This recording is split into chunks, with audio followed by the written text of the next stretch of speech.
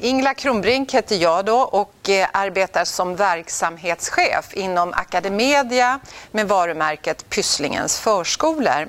Och jag sitter också med i bolagsledningen i Academedia. Och jag hade då tänkt att presentera lite kort först om Academedia, vad vi står för och vilka vi är. Och sen så komma ner på Pysslingen och både dra lite kring våran historia men också lite var vi finns nu någonstans.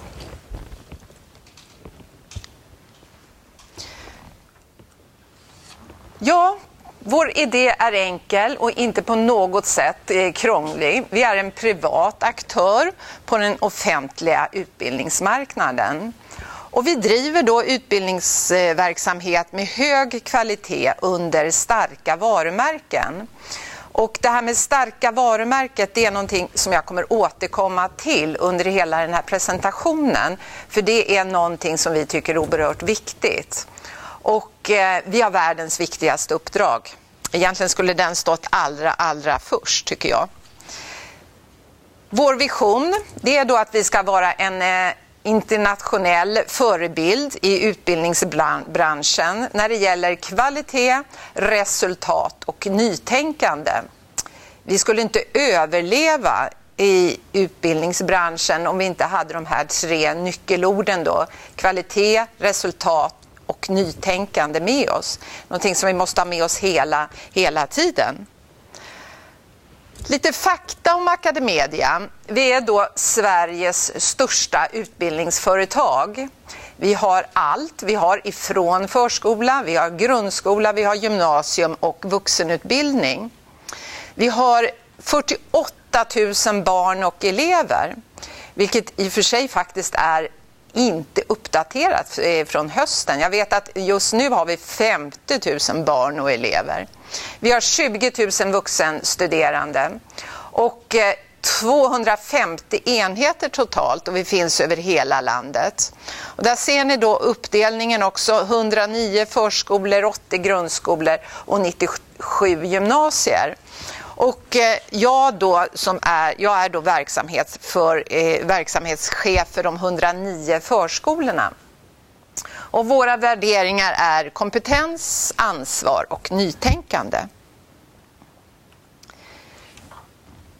Det här är en organisationsbild då, som jag tycker är väldigt...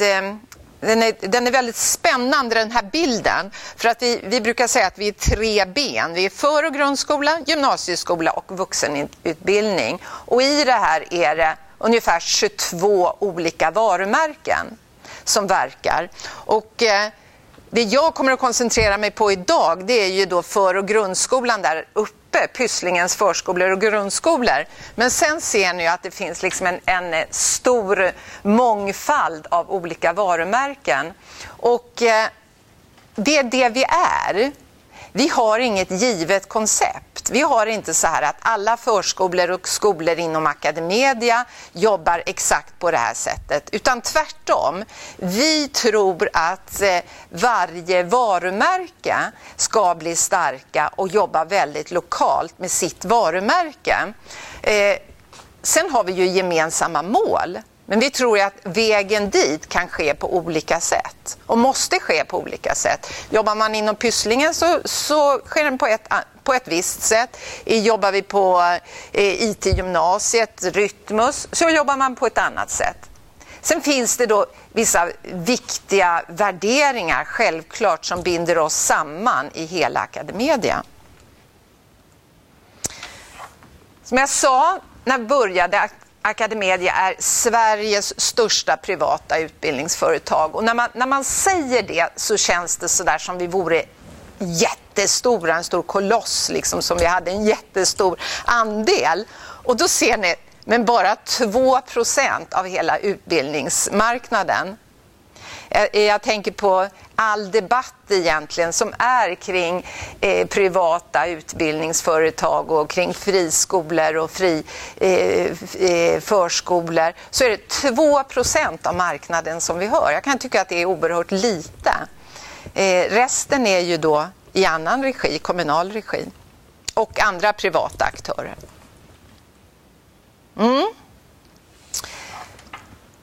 Vad är det då för fördel då? För både, det blir lite motsägelsefullt. Jag säger så här att vi har en relativt låg andel på marknaden samtidigt som vi är stora. Ni ser att vi har ungefär 50 000 barn och elever i vår verksamhet. Då är vi ju stora också. Och vi tror ju att det här med storleken, det skapar resurser. Att vi kan göra gemensamma insatser som vi också gör kring vår kvalitetssatsning Academedia-modellen. Och samtidigt då som vi är de här självständiga varumärkena med olika inriktningar. Men det är ju sånt, det blir ju ett berikande när man finns i ett stort utbildningsföretag. Vi, Pysslingens förskolor och skolor, har ju tidigare verkat i princip, om jag säger ensamma. Vi har inte haft andra skolor och enheter att bolla våra tankar och våra värderingar med. Så för oss är det ju en oerhörd tillgång att finnas i ett större utbildningssammanhang. Ja, och då har vi ju då en gemensam kvalitetspolicy. Även om man har många olika varumärken så måste man ha någonting som liksom knyter den samman. Och det är bland annat det här. Vi säger att alla barn, elever och deltagare ska nå målen för respektive utbildning. Och alla barn, elever och deltagare ska då ges förutsättningar för att nå sin fulla potential. Och därför jobbar vi väldigt systematiskt och ändamålsenligt med vårt kvalitetsarbete. Jag kommer komma in mer på det. Men vi har 3 kvalitetsdimensioner. Först tittar vi på funktionell kvalitet. Och när vi pratar om funktionell kvalitet, då mäter vi om vi har nått målen som vi har. Alltså målen i läroplanen. Vi har ju nationella styrdokument och funktionell kvalitet, alltså kolla upp, har vi nått målen? Upplevd kvalitet, då gör vi enkäter både mot medarbetare och mot kund för att titta hur upplever man då som både medarbetare och som kund hos oss hur kvaliteten är. Och det är en upplevd kvalitet. Och sen ändamålsenlig kvalitet.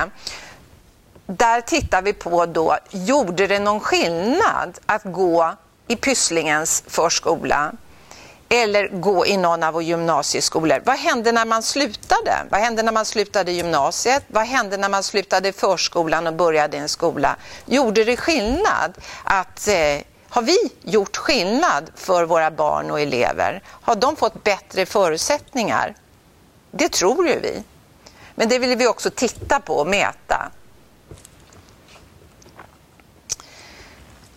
Det där var lite, alltså med den bilden tror jag just nu avslutar kring Academedia för att och istället kommer in då på Pysslingen och våran historia. För då tänker jag att man kryper mer in och diskuterar lite vad är det som, vilka krafter finns det och varför vill man starta en förskola eller en skola i privat regi? Vad är det för drivkrafter som sätts igång? Och hur började vår historia? Och nu när jag säger vår historia så är vi nere då på Pysslingens förskolor. För det var ju precis så det började för ett antal år sedan. Så här, det var mycket mediadebatt kring Pysslingen på den tiden. Och det här är ju bra många år sedan. Vi firade 25-årsjubileum för 3 år sedan. Det här är tidningsklipp ifrån början på 80-talet. Då Pysslingen blev mycket omdebatterad och farlig Pyssling. Tänkte man att vi var. Naturligtvis svarade vi mot det. Det behövs en ny press på den offentliga förvaltningen. Electrolux vill driva daghem i Sollentuna. Och då hette det ju daghem då på 80-talet. Nu heter det ju inte daghem längre utan nu heter det ju förskola. Så att det var mycket debatt. Svenska folket vill ha Pysslingen. Pysslingen får finnas. Sista hindren för att privata dagis borta. Majoritet för Pysslingens dagis. Och ja, det där är ju liksom intressant tycker jag. Det här är ju, vad är det, 27-28 år sedan nu när det här debatterades så hett. Och egentligen har ju inte debatten lagt sig än. Den har ju liksom fortsatt, även om vi nu kan bedriva i privat regi. Men den fanns då och den finns nu. Ja, idén då, vad var det som liksom hände? Vad var det som hände? Och då den här idén om att kunna erbjuda barnomsorg med bättre kvalitet till en lägre kostnad, den föddes runt 1983. Och då var det liksom en drivkraft hos vissa personer inom Pysslingen.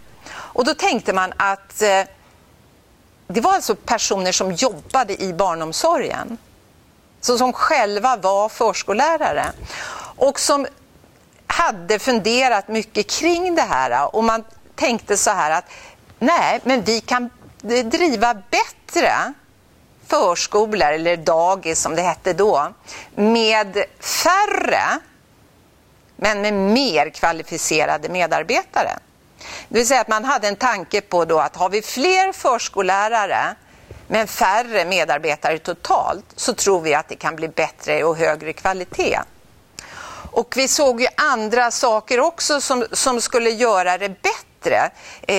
En viktig sak det är ju att vi fick ner besluten där de hörde hemma tyckte vi. Alltså att varje enhetschef, varje förskolechef alltså fick stora befogenheter att vara pedagogisk ledare, vara en entreprenör, kunna organisera, kunna fundera med sina medarbetare och föräldrar hur man ville driva förskolan. Det där var viktiga saker. Alltså man trodde man skulle kunna driva med färre medarbetare om vi höjde kompetensen. Fortfarande en diskussion som finns.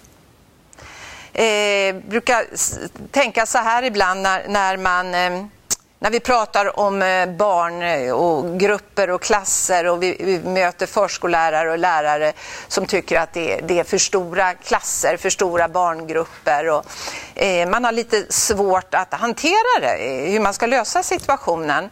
Och ofta, eller väldigt ofta, så det första man tänker på det är att vi skulle vara flera. Och då brukar jag säga så här att jag är inte riktigt säker på det, att det är lösningen på allting, att vara flera. Jag tror mera på att man har ett väldigt medvetet tänk och kvalificerade medarbetare på hur man ska hantera situationen. Det blir inte alls säkert att det blir bättre för att vi har 5 istället för 3 medarbetare.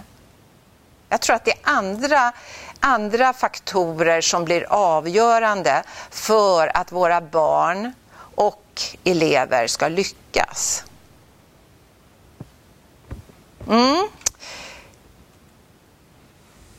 Vad hände då?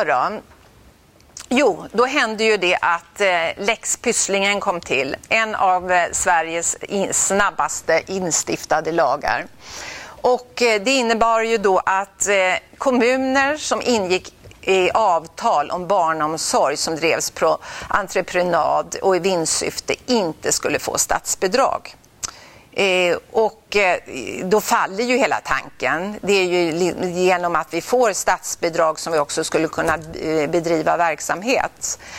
Då hittade man en annan form av organisation, arbetsledningsentreprenadskap, som man då testade en kort tid, främst ute i Nacka. Den här lagen blev ju inte... går tillbaka snabbt till den, blev ju inte så gammal utan att sen så fick vi ju då friskolereformen där det blev tillåtet att driva förskola och skola i privat regi. Och Pysslingens förskolor och skolor AB, som det sen kom att heta, var ju en av de första aktörerna på marknaden. Nu har det gått många år sedan dess Och då ställer man sig ju frågan så här, vad hände då efter 25 år? Vad står vi nu någonstans? Och hur blev det? Och vad har vi med oss vår historia? Eller hur ser det ut för oss? Och jag tänker att jag skulle uppehålla mig här en hel del då. För att jag berättade ju om Academedia, och det var ju så att Pysslingen kom ju in i Academedia för 2 år sedan. Det är ju inte så lång tid. Vi har ju liksom varit i den stora utbildningskoncernen i 2 år. I samband med att vi kom in där så började vi då diskutera hur skulle organisationen se ut. Och det fattades också ett beslut på att man skulle dela våra förskolor och skolor inom Pysslingen. Pysslingens förskolor och skolor AB, vi hade ju liksom varit både förskolor och skolor.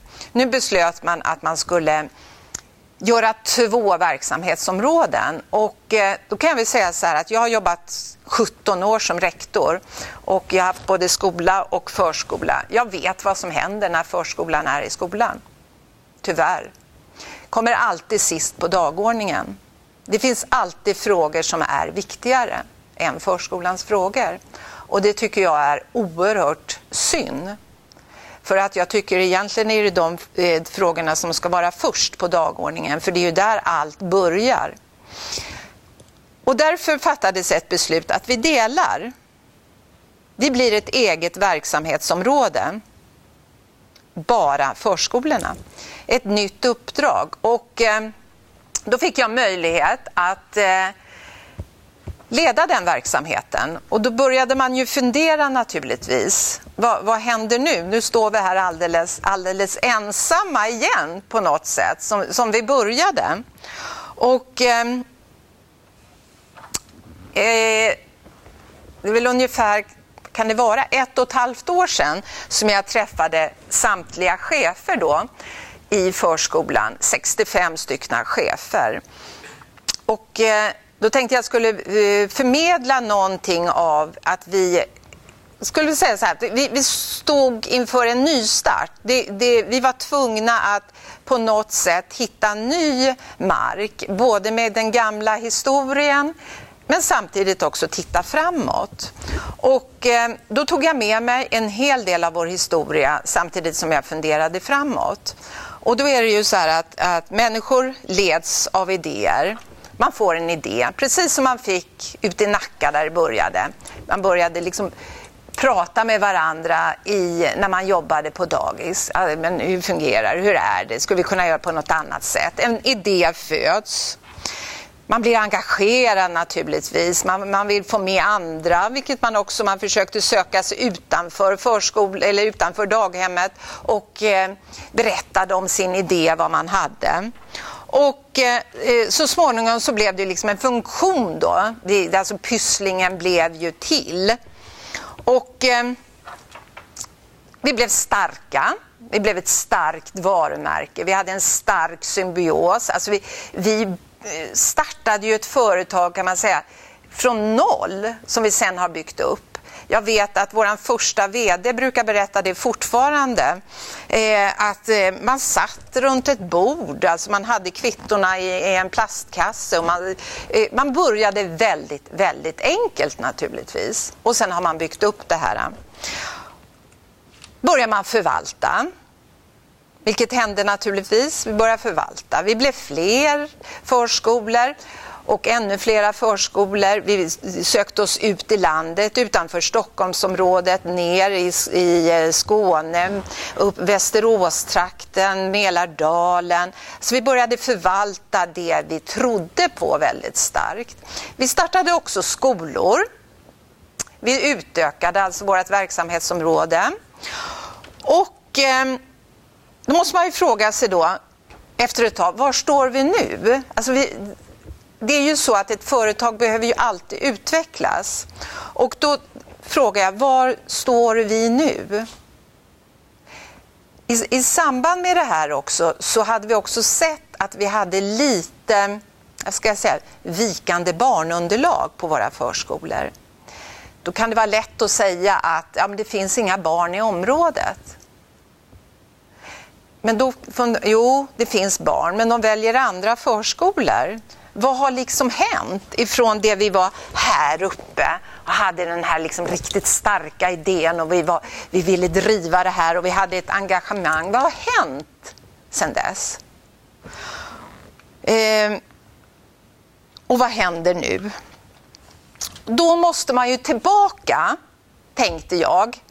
Vi måste ju tillbaka upp till det där vi var, upp till idén och ta den igen tillbaka. Ta idén tillbaka.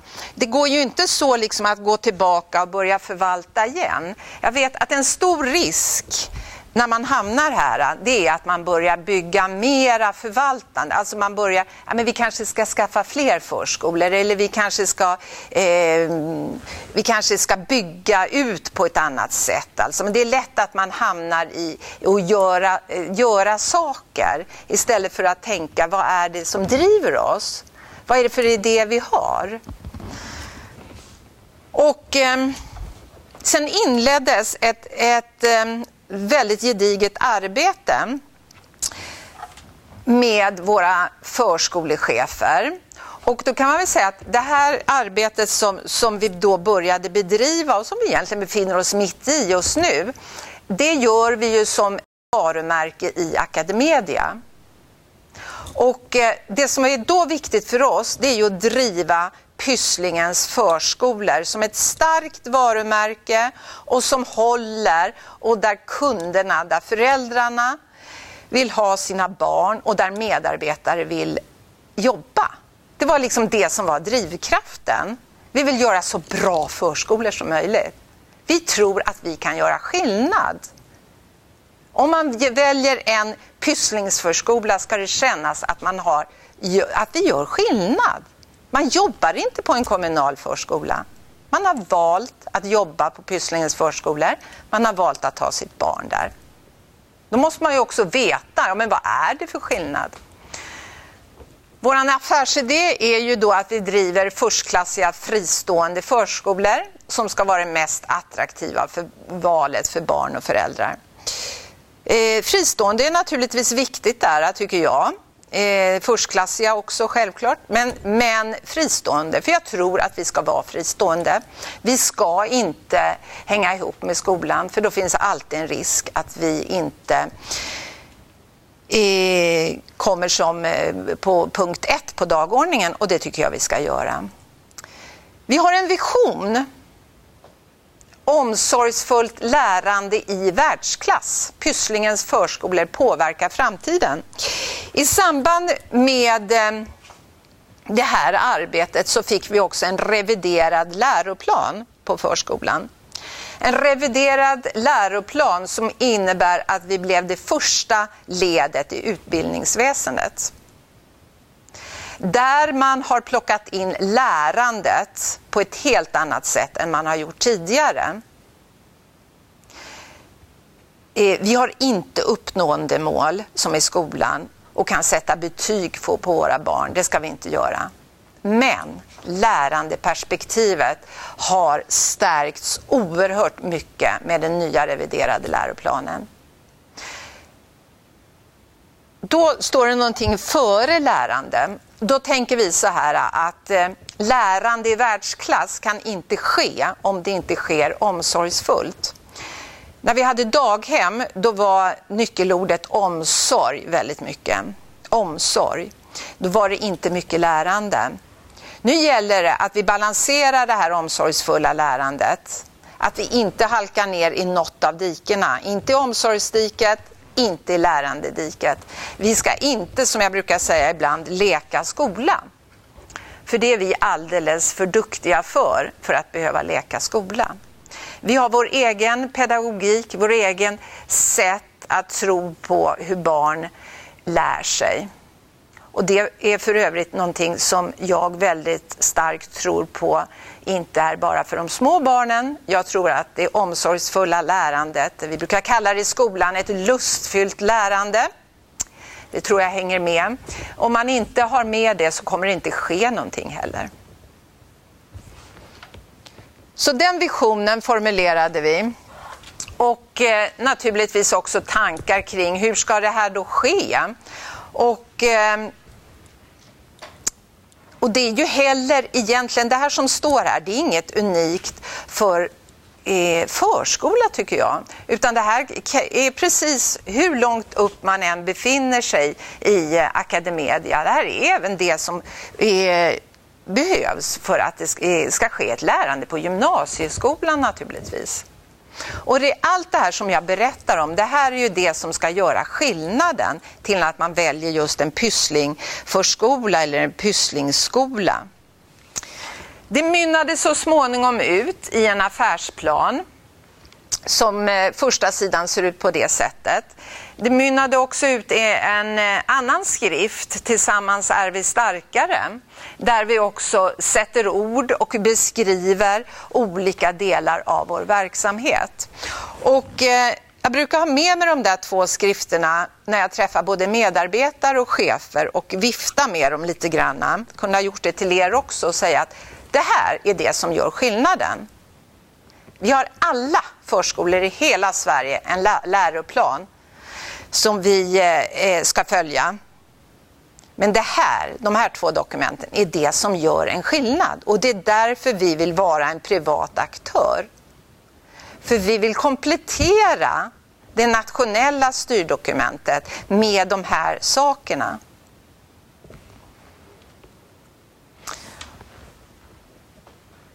Och då är det vissa saker som gör att vi tänker och tror och nästan vet att vi kan leverera bättre kvalitet än våra grannförskolor. Och det är ju då för att vi har ett tänk kring hur undervisningen ska ske. Vi har ett tänk kring vad vi tror är kvalitet. Vi har ett tänk kring vad vi har för lärandesyn och hur vi vill förmedla det här. Då har vi satt ord på vissa saker. Vi har satt ord på vad vi har för kultur och strategi. Vi har satt ord på våran barnsyn, på våran lärmiljö, kunden, utvecklingsinriktade pedagoger, utvecklingsinriktade ledare. Det här tror vi är viktiga delar för att det ska bli en bra verksamhet. Bara säga det också att ett sånt här dokument som Pysslingens affärsplan och den här Tillsammans är vi starkare, det är ju naturligtvis inget ensamjobb som man sitter och gör eller ledningen sitter och gör, utan det här är ett jobb som vi har gjort tillsammans med förskolechefer och förskolecheferna tillsammans med sina medarbetare. Och vi har också haft grupper som har jobbat med det. Allt för att det inte ska bli någon pappersprodukt som man sätter in i bokhyllan. Utan tanken är att det här ska leva. Alltså det är det här som ska göra skillnaden.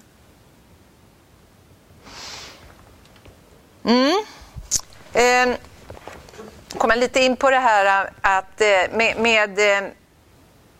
är viktigt att man också då, jag skulle kunna säga så här att ibland har man jobbat i privat regi. Jag har jobbat både kommunalt och privat. Jag har jobbat egentligen betydligt längre i kommunal regi än vad jag har gjort i privat regi.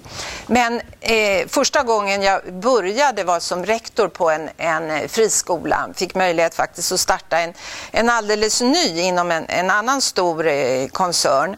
Och då inget är självklart. Det är inte så att bara för att jag startar en ny skola så har jag barn. Jag har liksom ett upptagningsområde, de går till den skolan.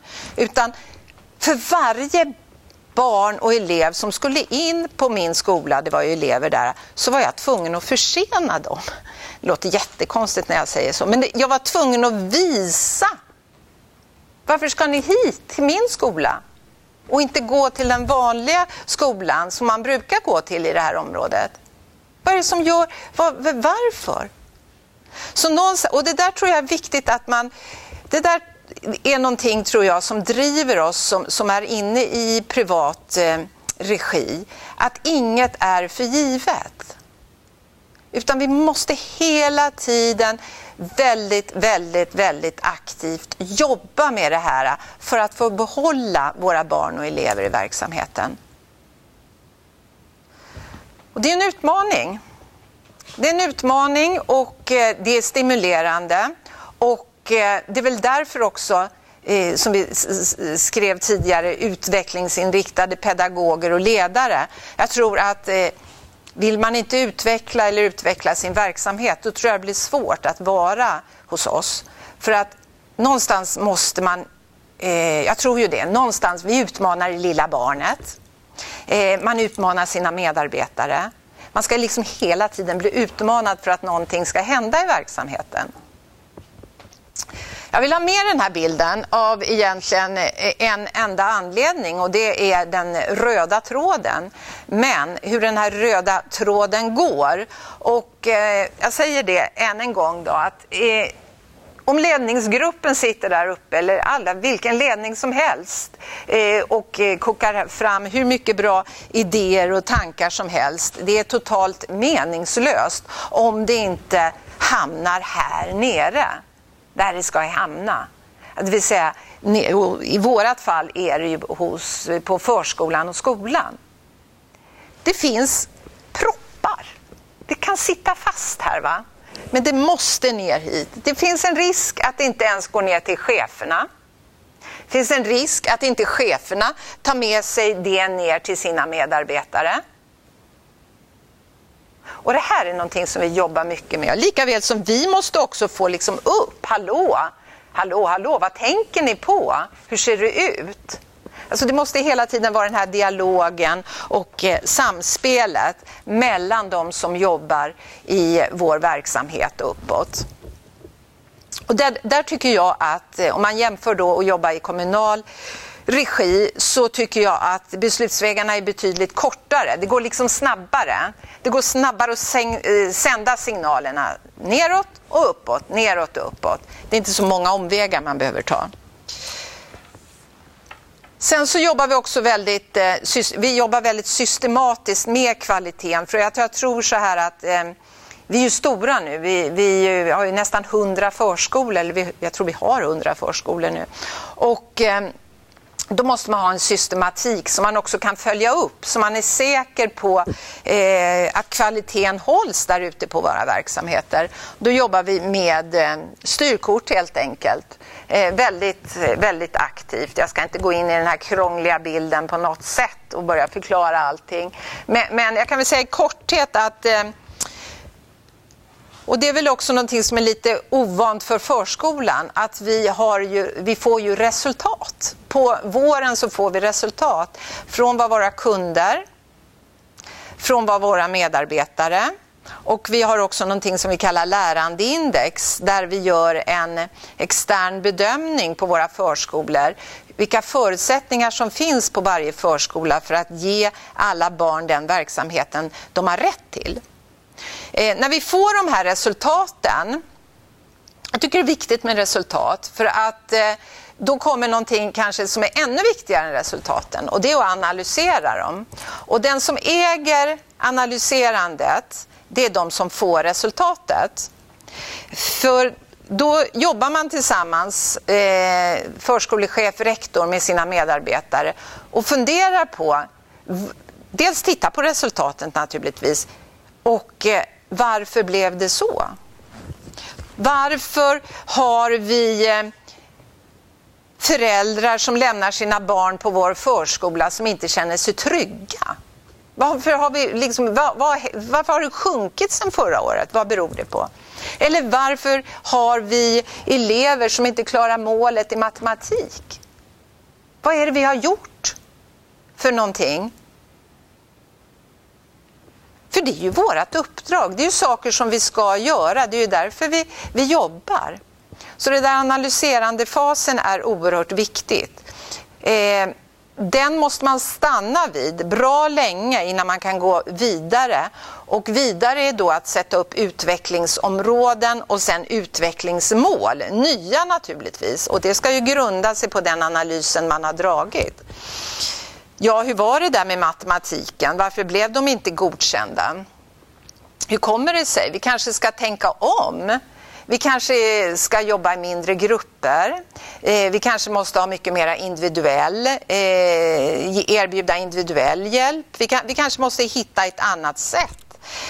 Vi kanske måste verkligen omfördela lärarresurserna. Det verkar ju som vi år efter år fixar det där med svenskan rätt så bra. Vad är det som händer i matematiken egentligen? Alltså man måste hela tiden ha det här tänket och funderingarna.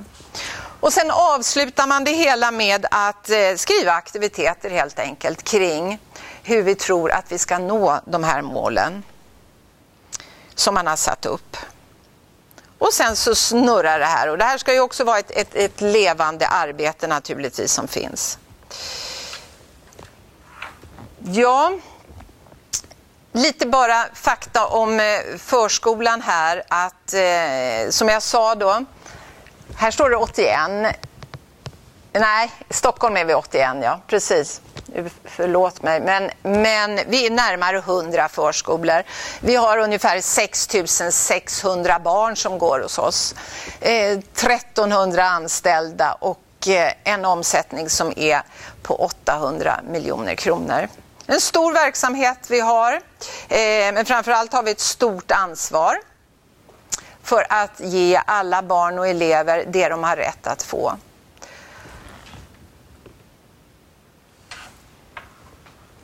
Jag tror också att man ständigt måste titta på de utmaningarna man står inför. De här 4 perspektiven, kund, lärande, medarbetare och ekonomi, det är de perspektiven vi jobbar i. Vilket då naturligtvis är så att lärande är våran huvudprocess. Där ska vi absolut befinna oss allra mest. Och det gör vi också. Men det andra hänger ju ihop naturligtvis. Har vi inga kunder så kan vi inte bedriva verksamhet, och finns det inga medarbetare så blir det svårt att erbjuda något. Och har vi inte en ekonomi som går ihop, ja, då kan vi nästan lägga ihop allting på en gång. Och då har vi också diskuterat med varandra vad är det liksom för utmaningar vi står framåt. Och under lärandet så tror jag att det är mycket det här att kunna kombinera omsorg och lärandet, det som jag började med. Jag tror att så, det var, jag vet egentligen inte vad klockan är. Nu kanske jag ska... Är det någon som har en klocka? 46. Ja, vad sa du? 50? Skulle jag sluta då?